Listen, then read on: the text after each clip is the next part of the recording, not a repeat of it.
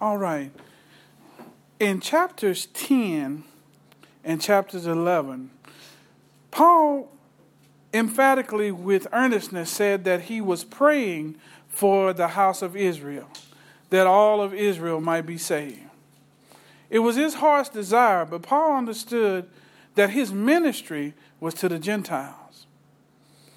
And so, as the Gentiles would read this study, they might believe that somehow now the Gentiles are more acceptable than the Israelites are, and that now since God is coming to them, he might be seeing them in a better light.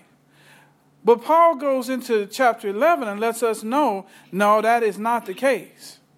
That is not the case. And as a matter of fact, because God has allowed them to turn away, it's given us an opportunity to come in. So we owe the Israelites a great debt. For if it had not been for their disobedience, even as crazy as that sounds, then because of that, he opens it up for us to come in. Amen? Amen. So we can't thumb our nose, we can't raise an eyebrow against Israel, because we're no better than them, and as a matter of fact, we owe them a great debt. But chapter 11 goes on to let us know that God hadn't forgotten Israel. They're not utterly rejected. They're not utterly put out, but that after the fullness of the Gentiles come, there is a set time in which, and a set number of Gentiles that will be brought into the fold. That will be brought into the commonwealth of God. And then at that time, God will begin to bring back in Israel. Amen? And so verse 28 opens up. And it first says, concerning the gospel, they are enemies for your sake.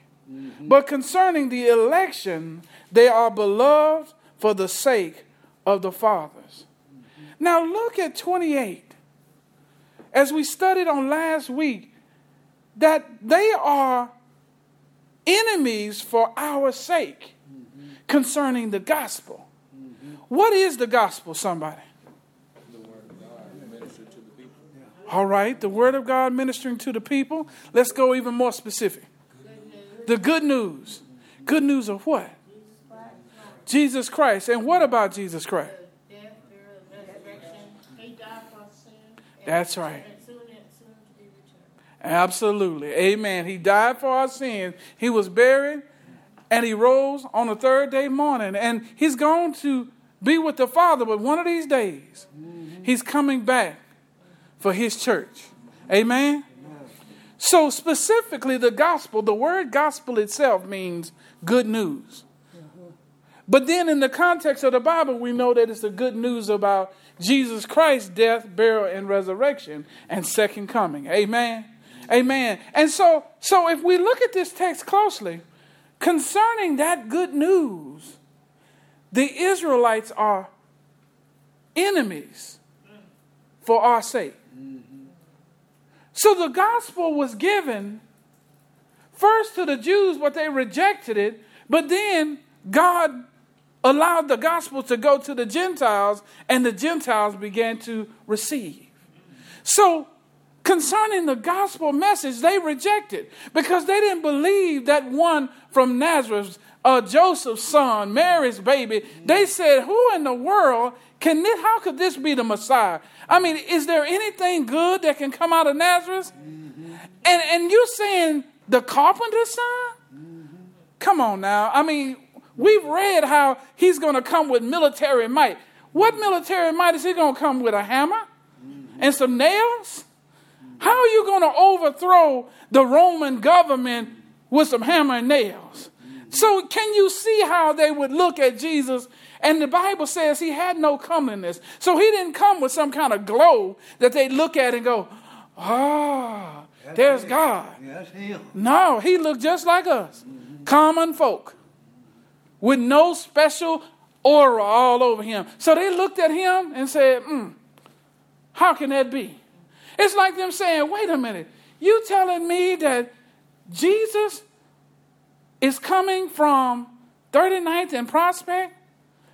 And he lived on that block, and he was a carpenter's son, and now You saying he's the one who's going to come and deliver us from all our ailments?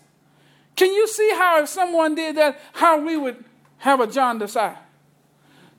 So from logic perspective, you can kind of see where Israel was because they read the scriptures, but they didn't see God in them. They did it according to what they thought and what they understood and what their logic was instead of letting the Spirit show them.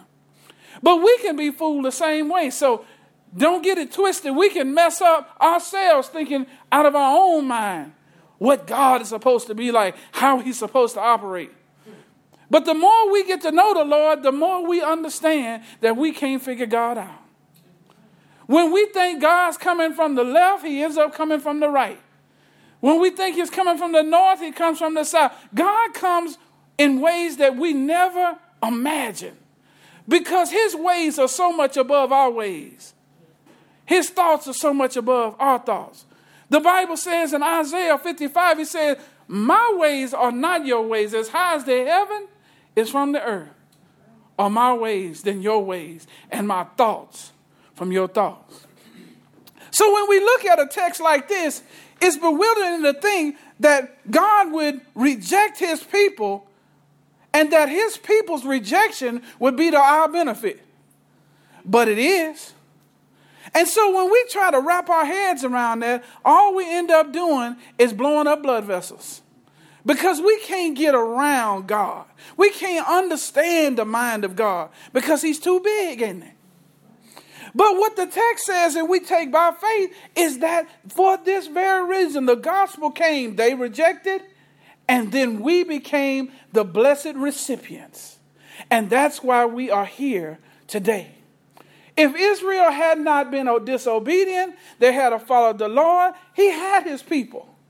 And there were people all around Israel that was not receiving that word. They had the word, they had the Sabbath, they had the circumcision, and everybody else was outside. But because of their disobedience, those on the outside can now be called those on the inside. But when you look at verse 28, there's something else interesting here. God says through the apostle, he said, but concerning the election, they are beloved for the fathers, the sake of the fathers. Election, what does that mean? To be chosen. Now, was the Israelites chosen by God because they were special? No. They were just like any other nation. But God, according to his good pleasure, chose them. But out of that choosing, it becomes very clear that there was nothing that the Israelites had done to make themselves the chosen ones of God. But just because he decided. And the same thing goes for us. There's nothing we have done, but it's all of what God has done in us. Do we realize that we can't even put our faith in God unless he give it to you? Amen. Even the very act of having faith is a gift. Mm-hmm. And if God doesn't give it to you, you're not going to have it. And so when Jesus says in John 15:5, without me you can do nothing, he means nothing. You can't even believe.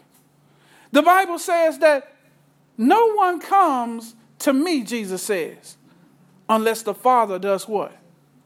Draws them. Mm-hmm. Nobody's doing anything, but God is doing everything. Amen.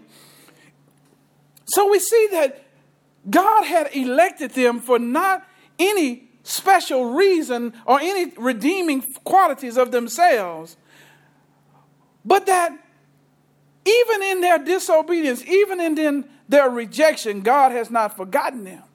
Because he says, because of this election, they are beloved for the sake of the fathers. God has not stopped loving Israel. And God has a plan for Israel. For verse 29 says, for the what? Gifts and the calling of God are what? Without repentance.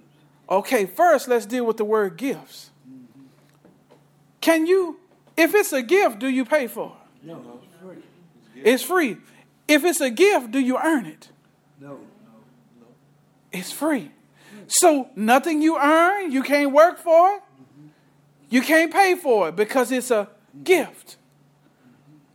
So God is saying right here, God has given them a gift. And has given us a gift that we didn't pay for. He's given us salvation and everything that comes with it. Free. It didn't cost us anything. And the chosenness of Israel didn't cost them anything as well. Now look at the text as well. Then it moves on and says, the calling of God. What does this mean? The calling of God. Does it mean just, hey, you who, Brother Williams calling your name? Or is there something else special about the calling of God? What is the calling of God? What does it do? All right. It grabs your attention first. Because we don't even look for God until he looks first for us. You know, we have the song that says, I'm so glad I found the Lord Jesus in time. Well, That's a good song, but theologically, we didn't find the Lord in time. The Lord found us. Because we weren't looking for him, were we? When we were out in the world doing whatever we do, we weren't looking for him. But when he called us, the calling of God is not just some vocal words with your name, but it's an effective call. He gets your attention and he draws you to himself.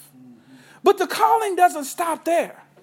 Because there's another crucial part that every one of us must have in order to be a child of God. And that is, we must be changed. We must be changed and we must be given a gift, which is the gift of the Holy Spirit. So the effectual call of God grabs our attention and causes us to then turn and have a desire for God. Because inside of every one of us out of birth, there's no desire for God. All have gone astray. None have sought him. Does not that the Bible say? So the effectual call gets your attention and gives you an appetite for God. Now, your faith is now applied to God. And because he's given you the gift of faith, then through your faith, he then gives you salvation through his Holy Spirit. And so out of that, we find that these gifts come together and his calling comes together so that we can be his children. Because we don't have that ability on our own. But I like the next word in verse 29. Read in your text, for the gifts and the calling of God are what? Without repentance. Does anybody else have another translation?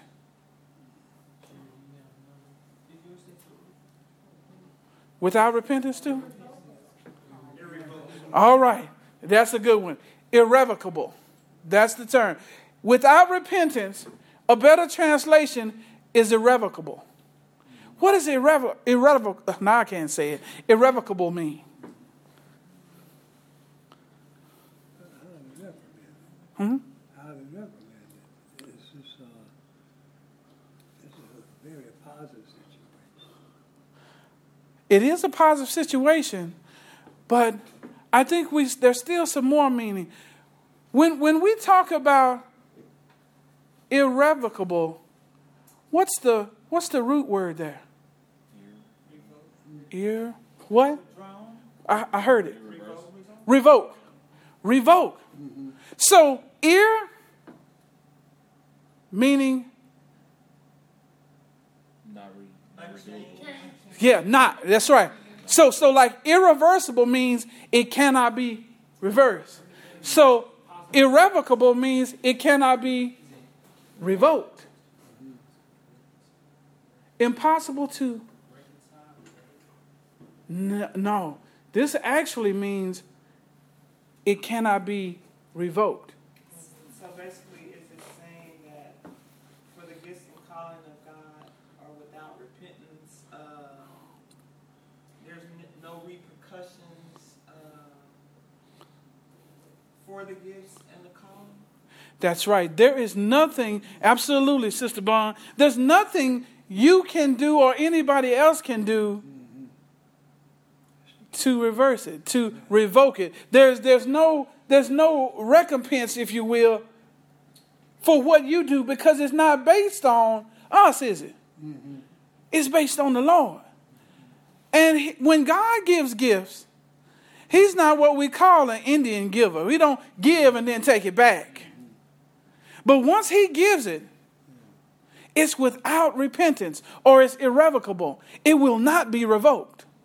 So if God has given you the gift of salvation and the gift of the Spirit, and he's called you out of darkness into the marvelous light, he's not going to turn around and say, oh, well, you didn't do right today.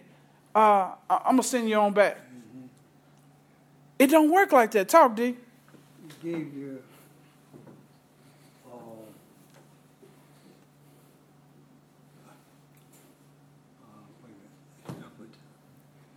God gave you grace. He gave you also mercy. Those the gifts. There can't be no greater gift other than Jesus himself. Amen. Amen. And so, amen, Deacon. So what we find here is when you have truly accepted Christ as your Lord and Savior, you have truly put your faith in him, and he has given you these gifts, and he has called you out of darkness into marvelous light, you're not going anywhere. You don't have to wring your hands like some do and say, well, I wonder if I'm going to be, I keep doing what I do because I don't want to be lost. Well, if you are really in the arms of the Master, then you don't have to worry about that. Because he don't take back what he gives. And you know what? That's so true because, like you said, when you're in his arms, you really stop and think before doing wrong things. I mean, where before, you do something and it would be nothing. But, I have found myself saying, that's not right. And I won't do it. Yes. Or I'm thinking, somebody that may be mad at work, a way to get back at him. Just pray about it. Amen. And that's so different than we used to be. Before Christ, that is not how we thought. And it's so different. And we, even now as believers, we feel it when it happens. It's like, ooh, I am not what I used to be. Because I know what, I can still remember back, but something on the inside just help me hold my peace. That's exactly right. And so as the believer, you got to have confidence in the Master. Because when you say, oh, I'm saved, I've accepted Christ and he's in my life, but, I got to keep doing what I do. I got to keep preaching, or I got to keep teaching, or I got to keep singing or ushering, or I got to keep working in the church so I won't be lost. Well, either God has the power to keep you or he doesn't. But then what we do is when we say that, we say part of my salvation is in my hands. Well, if I don't do this or that, not only are you not sure, but now you're trying to put the weight of salvation back on you. But salvation is too heavy for us to try to carry. Salvation is too heavy for us to try to run. This is something that we don't even understand what all has happened. The Bible says, if any man be in Christ, he is a new creature. If we were going one direction and we were the same creature and then we decided to go back, is one thing. But when you're in Christ and you become a new creature, there is no going back. You didn't go left and now I'm going to go right, or you didn't go north and now I'm going to go south. You have been changed. But the reality is, what part in that change did we have? What did we do in that change? No. Nothing. So therefore, we couldn't change ourselves. Surely we can't change ourselves back. It's not just a direction or a decision. Salvation is a completely new experience. You have been changed. The Bible says in Ephesians chapter 2, he says, you were once dead in your trespasses and sins, but now you have been made what? Alive in Christ. This change that God has made on us, it ain't like nothing else. It's not a decision where I'm going to start doing this instead of doing that. You are not the same. And that's how you know when you are truly saved. Because God gives us a present that he lets us still see our old self. He still see that history. And then we see how we operate today. If what we're doing today is just like we did back then we need to check ourselves. We need to check our relationship with God. But when we see that change and we see how I knew I would have done this, but I don't do that no more. I would have thought like this, like Sister Bowen was saying, instead of going and cussing somebody out, she praying for them. That's not the world's way. That's God's way. Amen? But if you're not seeing that change, then you might want to go back. We already know this, but we're not saying it. When we are changed, we automatically try to do things like Christ. Amen. Amen. There is a propensity now to go toward Christ than go away from him.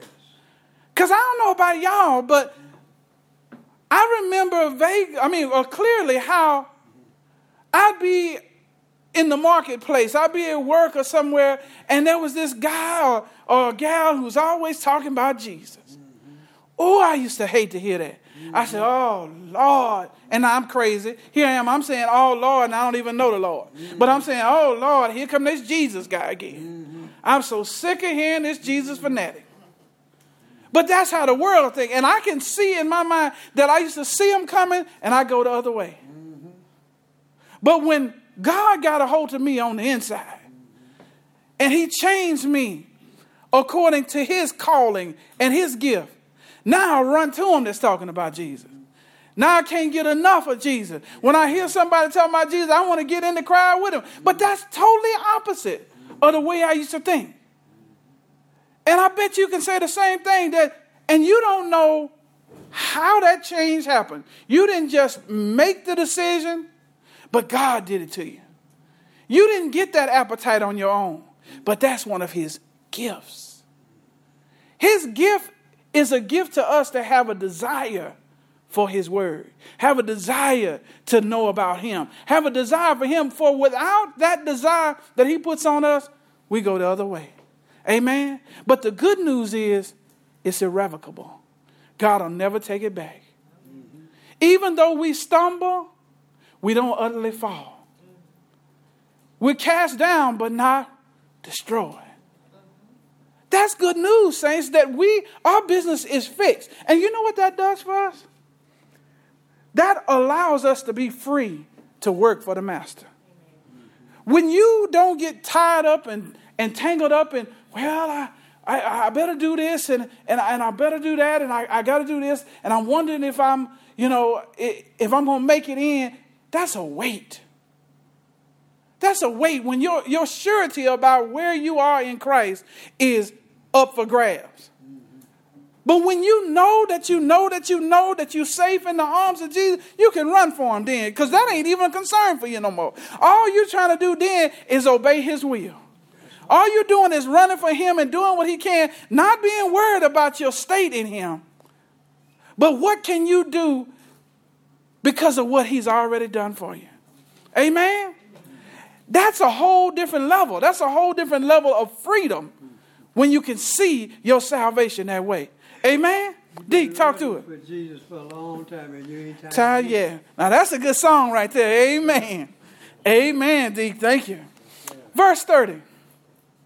For as you were once disobedient to God, yet have now obtained mercy through their disobedience. Now, he's talking to the Gentile.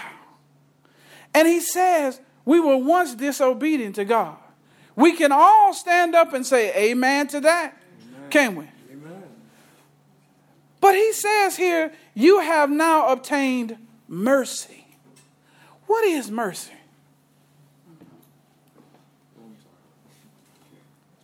Mercy is like I wouldn't say it as the kindness you're giving on to someone, like showing a lack in severity of what you're doing or how you're going about it towards someone. All right. Now watch this. Let's go from here, Tasha. Mercy. Under what circumstance would you usually say, give me mercy, have mercy on me? What state is that? I mean, you did something. State You of need. forgive. Uh-huh. It's to give a mercy. To give her mercy. And the reason why? What circumstance are you under, Tasha? State of need. State of need. So what's usually happening when you say, oh, have mercy on me? Something's coming against you, right? Something's giving you discomfort or judging you, right? But then you say, have mercy. And you say, have mercy so that the person who's applying something to you does what? Ease up. Ease up. There it is. Sister Bond, you got something? Okay. Mercy. We have the opportunity to come to Christ because God has had mercy on us. But look at the text though. For as you were once disobedient to God. Well, now watch this. Those who were disobedient, the Bible says, were children of the wrath of God. In other words, those of the sons of disobedience were set apart for the wrath of God. So we obtained mercy, and what got eased up? The wrath. We were set up when it was just Israel. All other nations were set up for the wrath of God. Israel saved, everybody else condemned. But because of their disobedience, we have now obtained mercy. We owe them a big debt of gratitude. Even though as negative as that is, God has used that negative situation for our good. Because he eased up on us. He had mercy on us. We should have been in our graves, in a burning hell. Just like the rich man Davy saying, if somebody would dip their finger in the water and cool my tongue, for I'm tormented in the flames.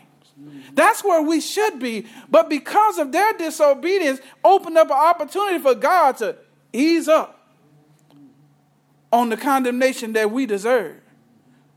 Praise his holy name. As crazy as the offense was, it came to be our benefit. Amen? Amen. And so that's why we ought to be always praying for Israel. And we ought to always be in alliance to them because we owe them a great debt.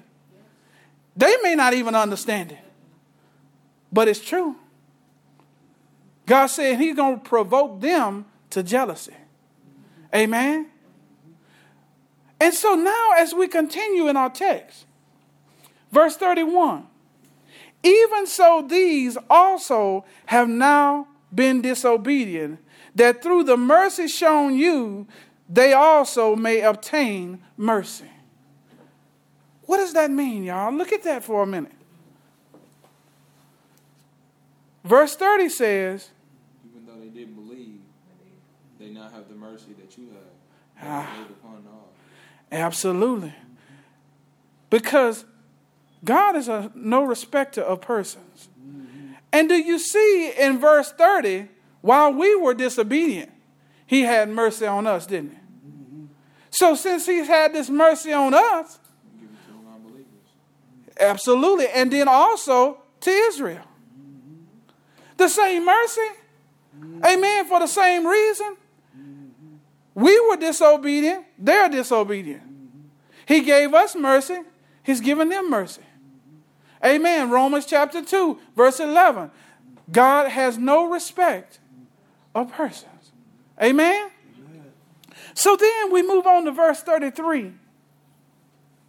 And says, oh, the depth of the riches, both of the wisdom and knowledge of God. How unsearchable are his judgments and his ways past finding out. Now, look at the situation that God has set up. Who would have ever thought that this is the way that a world would obtain salvation? This is the way that a world might have the opportunity to trust and believe in Jesus by his own chosen people being rejected. Who would have ever thought that up? And so this text says, and Paul, as he's listening to the word of God being inspired in him, he sees how rich the wisdom and knowledge of God is. It goes beyond our comprehension. And so that's why when we go through the times of our lives, the situations, the trials, the tribulations, the ups and downs, the successes and the failures, it's why we ought not try to figure it out and work everything out ourselves. Because a lot of times all we do is mess it up all the more. But we got somebody who's got infinite wisdom and infinite knowledge. And he knows the beginning and the end. So for us, that ought to give us some rest from trying to labor. When Jesus says, "Come unto me, all ye that labor and are heavy laden, and I'll give you" what? Rest. I'll give you rest. You don't have to worry over this stuff. You ain't got to figure all this stuff out. It's too big and too complicated for you anyway. Let me handle it. You just follow me. The Lord is saying, keep your faith in me and follow me. You don't have to work it out. If you follow me, everything's going to be all right. Everything's going to work out for the good if you follow me. He is the way. Because so many times when we try to take it in our own hands, we can't do it. All we do is frustrate ourselves and get tired, get sick, get stressing and crazy, have heart attacks and strokes and everything else trying to do it ourselves. And God says, you don't need to carry that load. Talk, D. Did Israel forget or did not believe the promise that God promised Abraham? Now, they believed the promise. Absolutely. They were staunch believers in the covenant God, Jehovah, and that his promises that through Abraham, that he would be a father of many nations, and that their blessing was going to come down through Abraham, Isaac, and Jacob.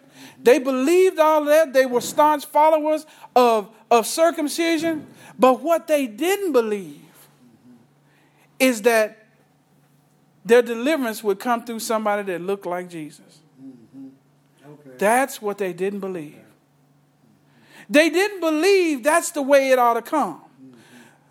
They believed that the Messiah would come with military might. He would come with, white horses and armies to overthrow the governments that had oppressed them. He would come with political power, and he would reestablish the kingdom and set kings in place and dignitaries in place. That's what they believed because of the things they read in the word. But they didn't understand how the kingdom was going to come. They thought it was going to come in a worldly fashion, but it was going to come spiritually. And so when Jesus comes on the scene, lowly Jesus, they're like, he can't be the one. He doesn't even look like the one that's in this text. But the Bible says that their eyes had been blinded to the truth. All right. D? We was with a group of people who work together, and there are different religions are there, okay? But anyway, I possess that Jesus Christ was righteous and had no sin. Then someone said that, but he came in the flesh. I said, well, God do what he want to do. Okay? The point I'm saying is, they saying that he came through a woman, which was flesh, and he come in the form of flesh. So I said, what they got to do of him not sinning? What they have to do with it? That's right. See? That's right. So you got to understand who he was. Okay? So a lot of people look at Jesus Christ because he healed the sick, what have you.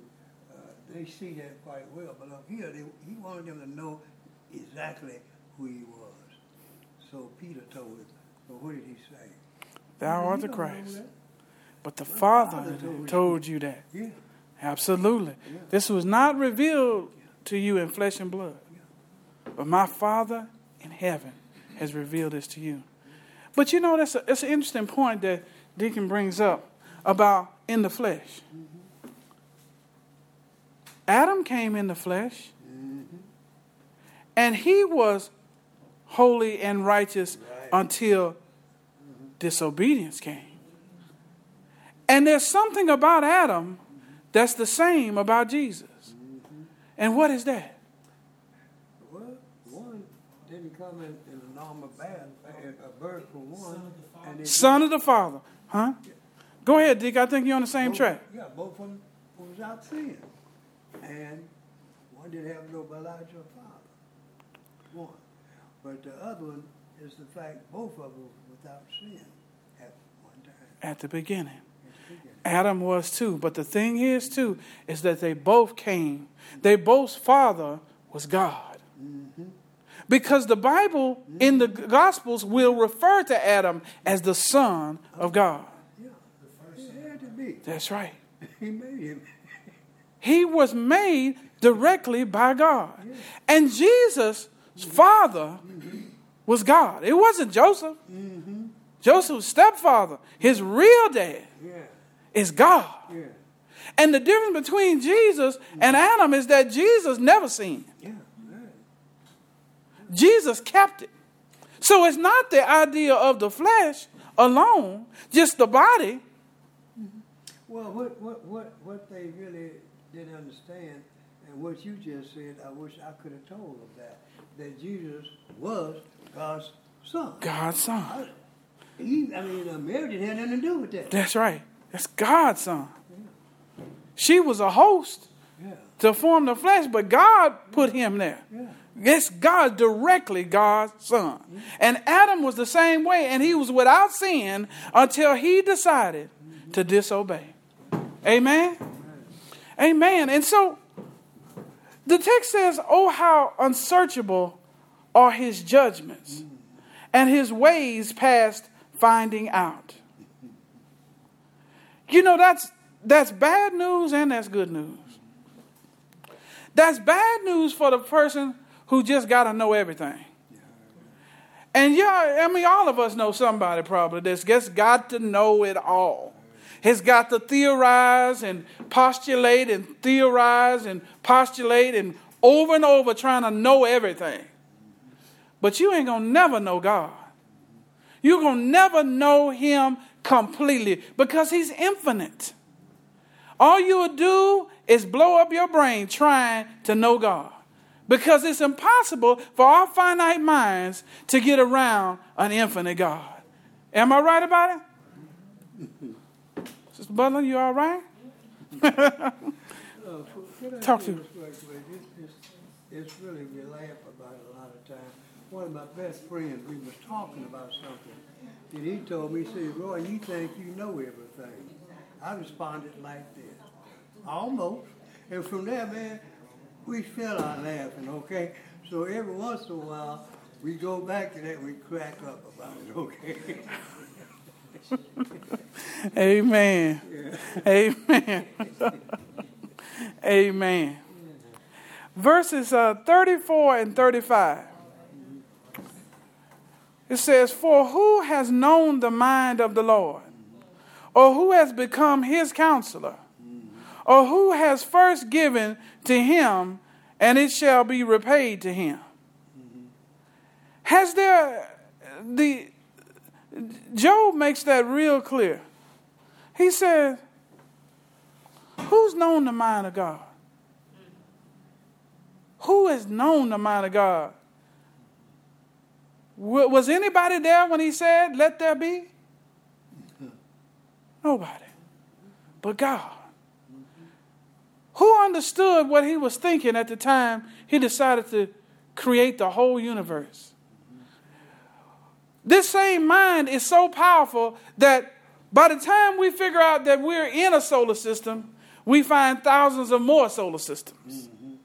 His mind is so powerful, while we're spending time trying to look farther out, he's made things that we can't find farther in. Every time you turn around, scientists are taking stronger and stronger microscopes, and they're finding more and more organisms, smaller and smaller, that they hadn't seen before. The mind of our God is so powerful that he can make infinite stuff spatially going out and sizable, but make things infinitesimally small. And not just things, but living things. Order in places that the best of our technology still can't go. As those scientists who go down into the depths of the sea, they find new organisms that at each depth that they can go, but then they realize that there's a further depth that they can't reach.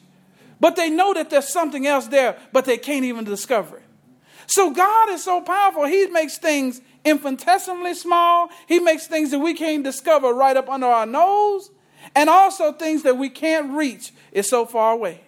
Let's take the atom. Okay. Absolutely. Still an atom. Still. Keep splitting them. Yeah.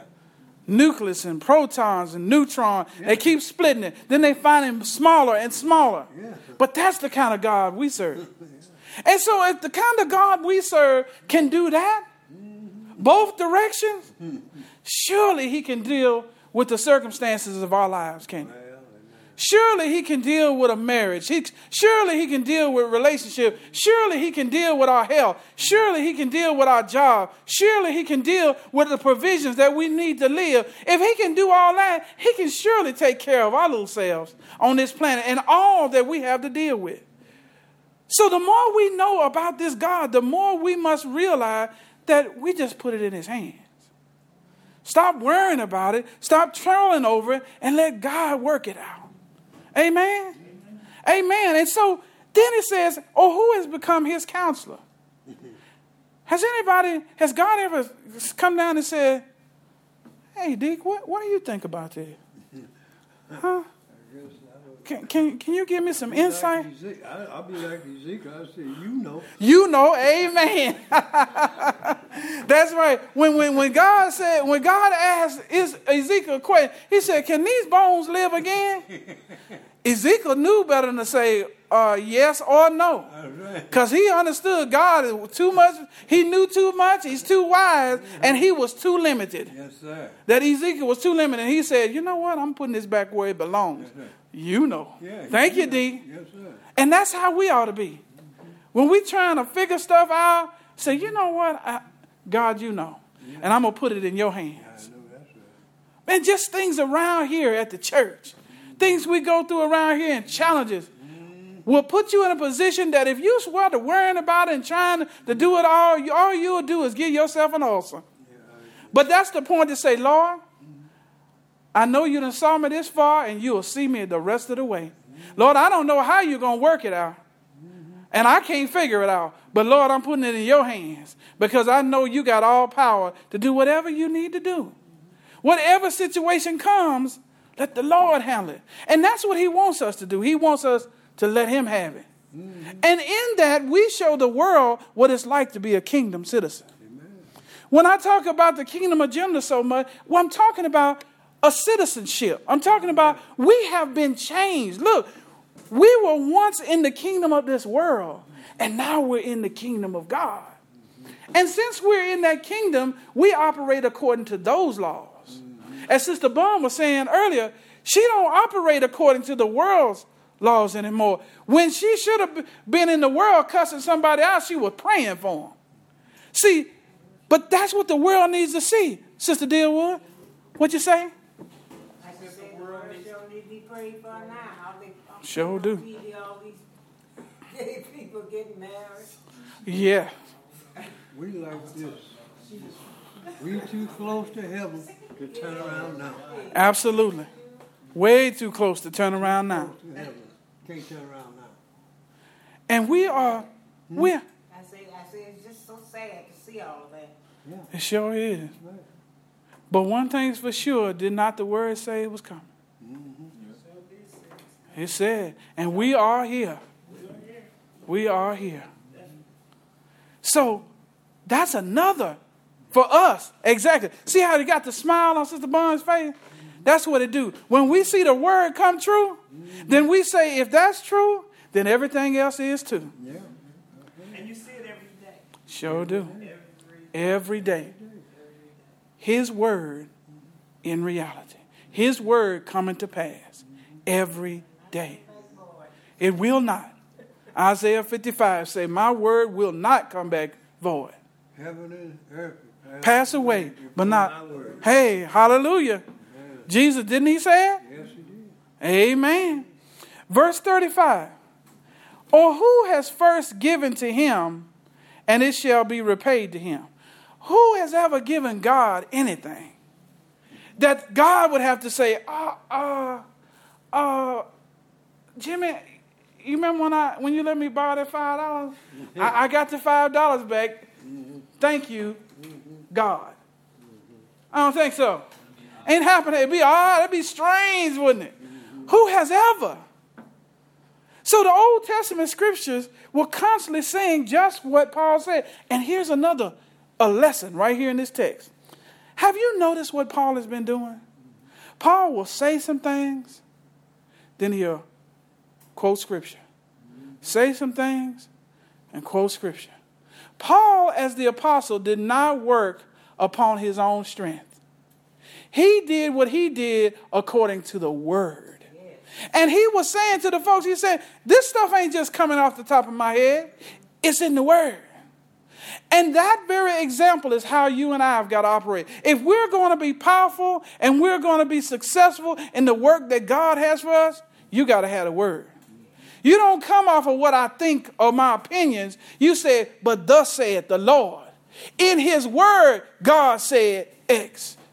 In his word, God said Y. That's why it's so important to really learn your word, to really meditate and to get it in on inside.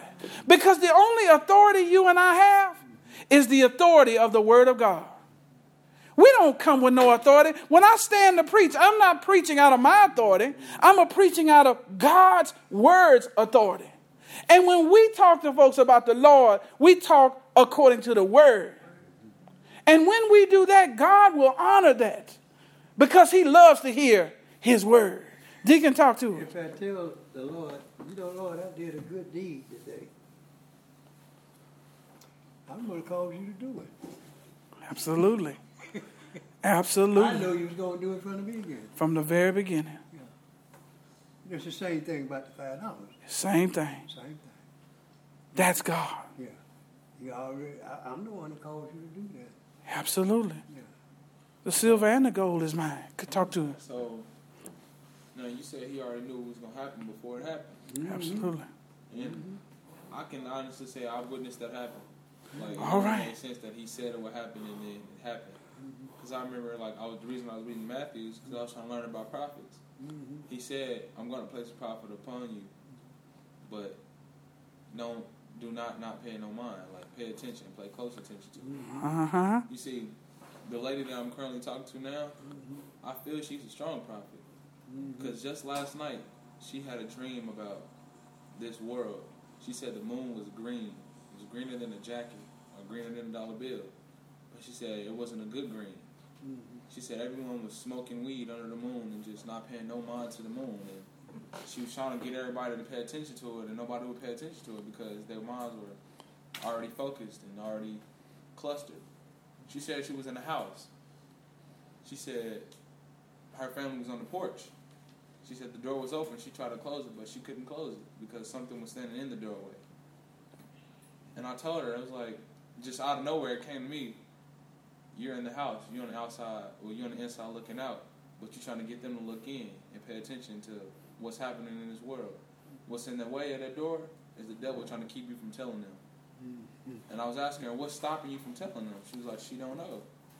And it's only the fact that she don't want to let her light shine through the shadows. My Lord. She's scared to stand up. And this is what I was telling you about. I wanted to talk to you about. Because I sat in here and I just listened. That's why I wasn't speaking much, because I wanted it to all make sense. And it all makes sense now. she's not trying to let her light shine. She's scared, but of what? She's a prophet. Like, she told me something that I've been trying to figure out. Like, why all of a sudden weed want to be legalized? I thought it was a drug. Why is this? Why is the government trying to make it decriminalized? And he wants us to clutter our mind and take our mind off of what's happening. Through all the wars, through all the troubles, and all the trials and tribulations. He don't want us to see it because he wanted to just be the opposite of what it's supposed to be. He don't want us to be saved. Yeah, no, that's right. Sit and just wait. And then when it happens, it'll be too late. That's right. The Bible says he is a roaring lion, seeking whom he may devour. He came to kill, steal, and destroy. Not slap on the back, not trip, but to kill. That's his job. And we were just talking Sunday, Tashawn, about letting our light so shine. And that the Bible says over in 2 Timothy chapter 1, verses 6 and 7, it says, stir up the gift. If she's gifted by God and anointed, then she got to tell it. She got to tell folks about the good news because it's stirring up the gift. And he said, God has not given us a spirit of fear. So if you got a spirit of fear, then that spirit is not from God. Amen. But of power and love and sound-mindedness. So the power is the power of the Holy Spirit to enact on the words of the Word of God that God gives us to make a change. And love to be able to look beyond folks' faults and to see their need. But then that word sound-mindedness means self-discipline. The ability for us not to just do anything and everything we want to do. Which goes back, once again, I keep coming back to Sister Bond. When she first said, I would have done this, but now I prayed for him. I would have said this, but I kept my peace. The spirit that we have now is a spirit of self-discipline. I'm not going to sleep with any and everybody. I'm not going to lie and steal on folk. I'm not going because I'm self-disciplined now by the spirit that's in me. It causes you to do right when you would have done wrong. And so the fear is nothing but an attack from the devil, because the devil's there's these two masters. You must love the one and hate the other. So if God says, I have not given you a spirit of fear, then the spirit of fear must come from Satan. And so she must cast off that by her love for other folks. Because the Bible says perfect love casts off all fear. So the love that she has for other folks to see them better off will be the thing that causes her to cast off that fear. Because fear, the lack of fear and love goes together. Amen? Does that make sense, everybody? Amen. Tashawn, you got some more? Got anything else? That's just what I need to really get answers to. Because last time I was wondering why wasn't nothing going right. Because you told me in your sermon that you gave, I was trying to do it by myself. I wasn't supposed to have been doing it. Amen. I was trying to make it a 50-50 when it's supposed to be 100 to a 0. Amen. And I didn't know that. And then after I found out what I was searching for, I promise you, after everything is just like it never happened before. It's like it's all gone. It's all gone. Praise and God. I got this one, and I'm just waiting to see what he's gonna throw at me after that. Amen. He's making me stronger. Praise God, because that's what he'll do. Amen. Amen. Amen. Let's close out with this last verse before we go, y'all. Verse 36. For of him and through him and to him are what? Are what, everybody? Are what? Verse 36. There it is. For of him and through him and to him are all things, to whom be glory forever. Amen. Amen. Tashawn just got through saying, I thought it was 50-50, but I found out it was 100 and 0. The text clearly says, for of him and through him and to him are all things. Mm-hmm. Every good thing that we have in Christ is of God. Mm-hmm. And in order for us to do what God wants us to do, it's got to be through God. Mm-hmm. You see that? It's of God that we have it. And in order to use it, it's through God. Mm-hmm. And then in the end, it's giving glory to God. So when we're all done, everything gets right back to God. And it becomes a 100%.